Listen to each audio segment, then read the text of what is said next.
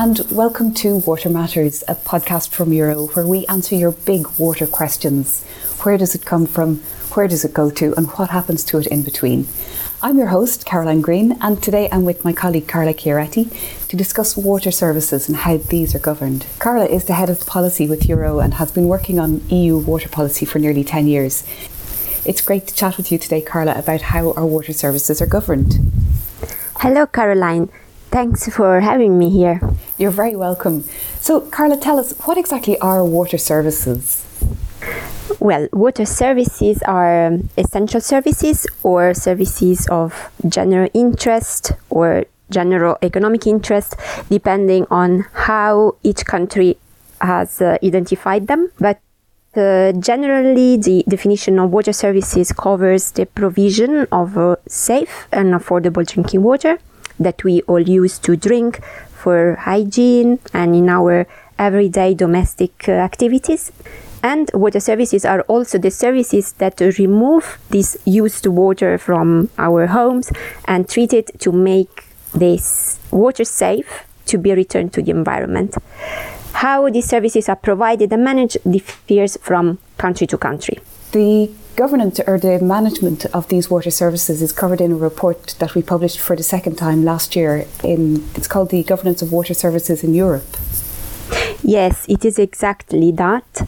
And because water services support the sustainable development of our society, but little is known about them.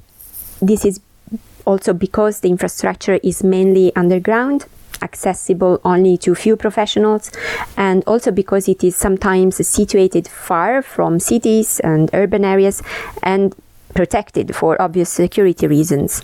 And one of the most fundamental things that we know about our water services is that these are provided in different ways depending on the country. Yes, the water services organization differs from country to country due to history, cultural heritage, and national or local traditions, which of course result in specific regulatory frameworks. And we realized that when a member of the European Parliament, an MEP, or an environment attaché in the Council, or even a European Commission official legislate on water in Brussels, they do that having in mind the way water services are organized in their own country or in the region they come from. They cannot be aware of all the various forms of governance or management models across the EU. And indeed, because while the environmental and the health standards are set at EU level in various European directives, the way the services are organized and managed, it is a competence of each member state. So the report, the Governance of Water Services in Europe, it can help officials, it can help desk officers, policymakers to understand how water is governed or managed in different countries. Yeah. Let's pause here for a moment, Carla, and define what water governance actually is. Yes, good idea.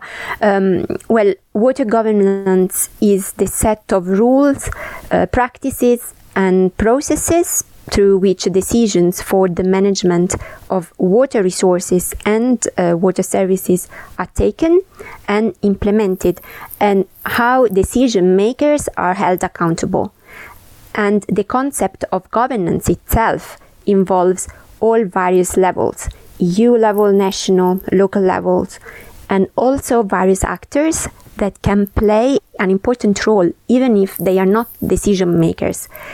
In the governance report, we try to provide an overview about what kind of services water users or water customers get, how and why they pay for these services, and who is responsible for ensuring that drinking water and wastewater services are safely managed.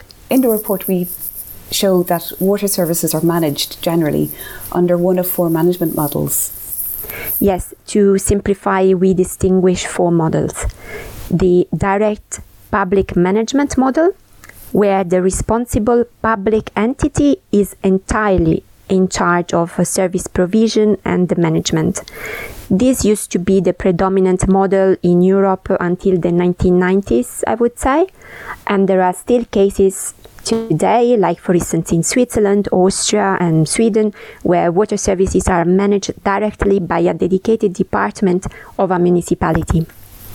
The second model is the delegated public management, where a management entity is appointed by the responsible public entity, usually with full public sector ownership and sometimes with minor private shareholding.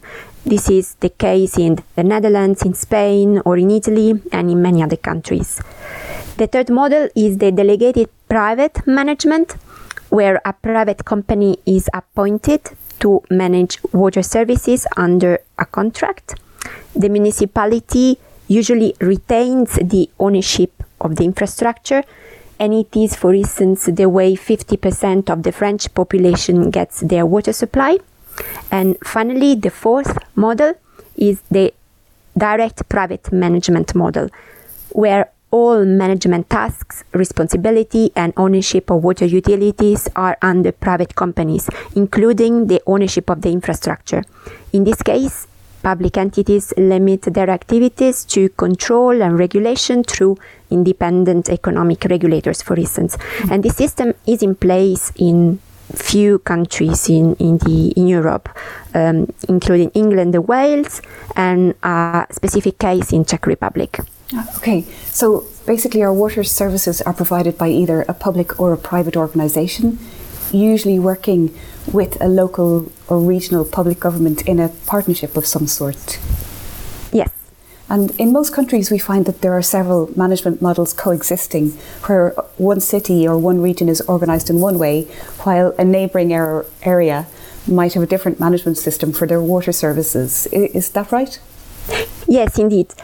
Indeed, since water services are organised locally, at regional or at municipal level, each local authority can choose a different way of managing the services.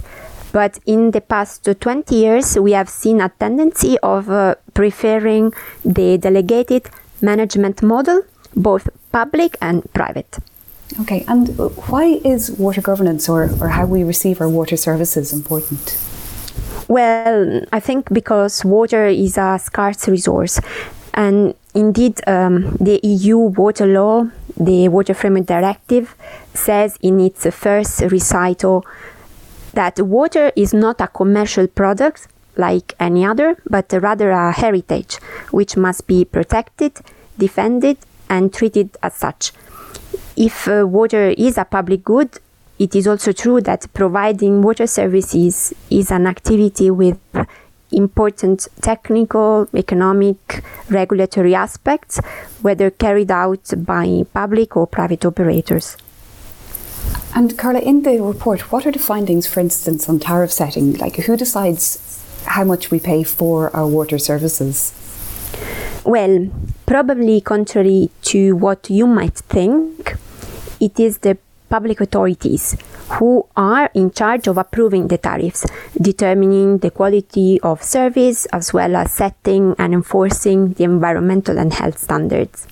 That's really interesting. I think an awful lot of people don't understand that it's not their local water company that sets the price. Yeah, no, it's not. So how much we pay for our water, the tariff, contributes to recovering the cost of providing these essential services almost everywhere in Europe. But in many countries, costs are still covered by a mix of tariffs, transfers and taxes, what the OECD calls the treaties. And the tariff structure differs from country to country, but in the majority of cases, the tariff is made up of a fixed component and a volumetric component. So a set amount you pay to receive the services, and then an additional fee is based on how much you use, you consume. Mm-hmm.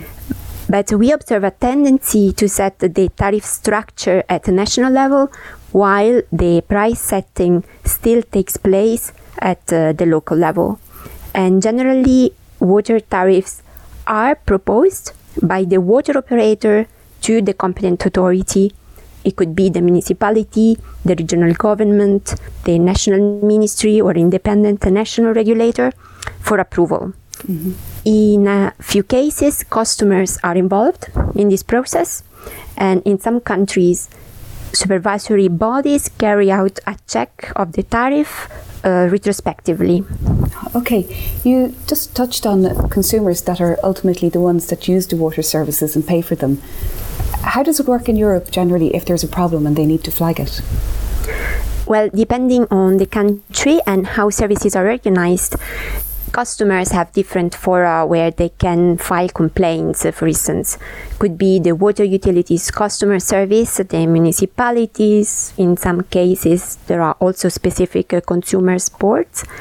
In other, national regulators can be in charge, or the ombudsman can be of help.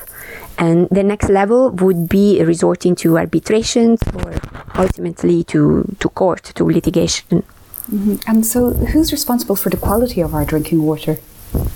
The responsibility of ensuring the quality of drinking water is generally entrusted to health authorities. Depending on the country, this could be the National Ministry of Health or their regional or local bodies. And then what about the environmental standards for the protection of our water resources, such as our rivers and lakes and aquifers? In Europe, the protection of water resources and the setting of environmental standards are usually the competence of the Ministry of the Environment or the river basin authorities or the regional authorities, as well as national environmental agencies, for instance. Great, Carla, thank you. I think that gives us a really good overview of how our water services are governed and how we receive the water that we drink every day and how the water is treated, and just generally who is responsible for ensuring that all of these standards are met. I know an awful lot of people don't give any consideration to how they receive their water, and so it's interesting to know that this is different from country to country, and it's also reassuring to know that our service providers work closely with local, regional and even national governments to supply the water services. It's also good to know that customers can address problems if they have them. Thank you very much, Caroline. You're very welcome. And thank you for listening. You can follow us on Twitter @Euro and ask us your water questions there. That's @EUREAU, or visit our website at euro.org. And join us next time when we'll be looking at climate change and water.